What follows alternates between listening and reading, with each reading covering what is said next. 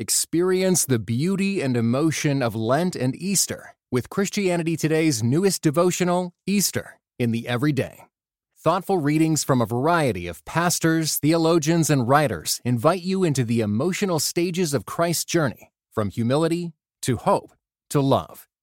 Beginning on Ash Wednesday and ending at Pentecost, this digital devotional is perfect for individual or group study. Get it today at orderct.com/Easter24.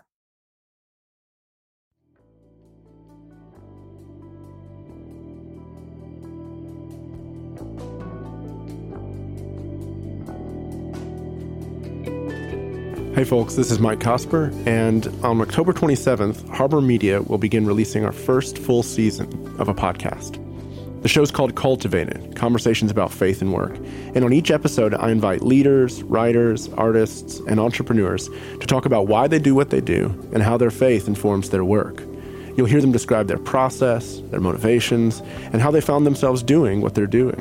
I was talking to a bioethicist the other day who said, when I go into these meetings and we're having true ethics conversations about how we should think about science and medicine and embryos and so on and so forth, I look around the room and there's not one Christian standing there having those conversations. You'll hear their thoughts about Christians and the marketplace and Christian culture.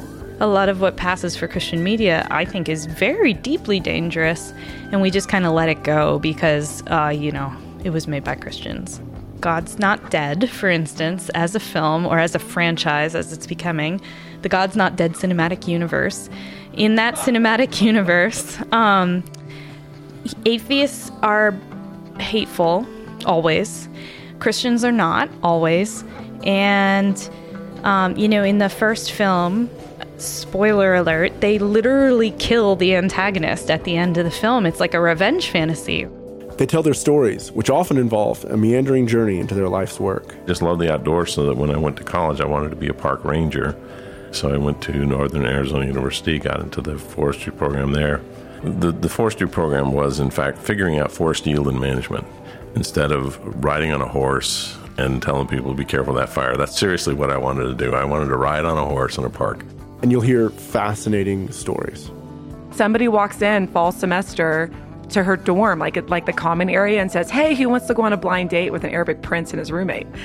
She thought, since he was so proper and formal, that he was the prince for the first 3 dates they were on. You can subscribe now at the iTunes Store, on Stitcher, and at Google Play. And until then, you can go to harbormedia.com, subscribe to our newsletter, listen to our other show, and check out the articles on the blog.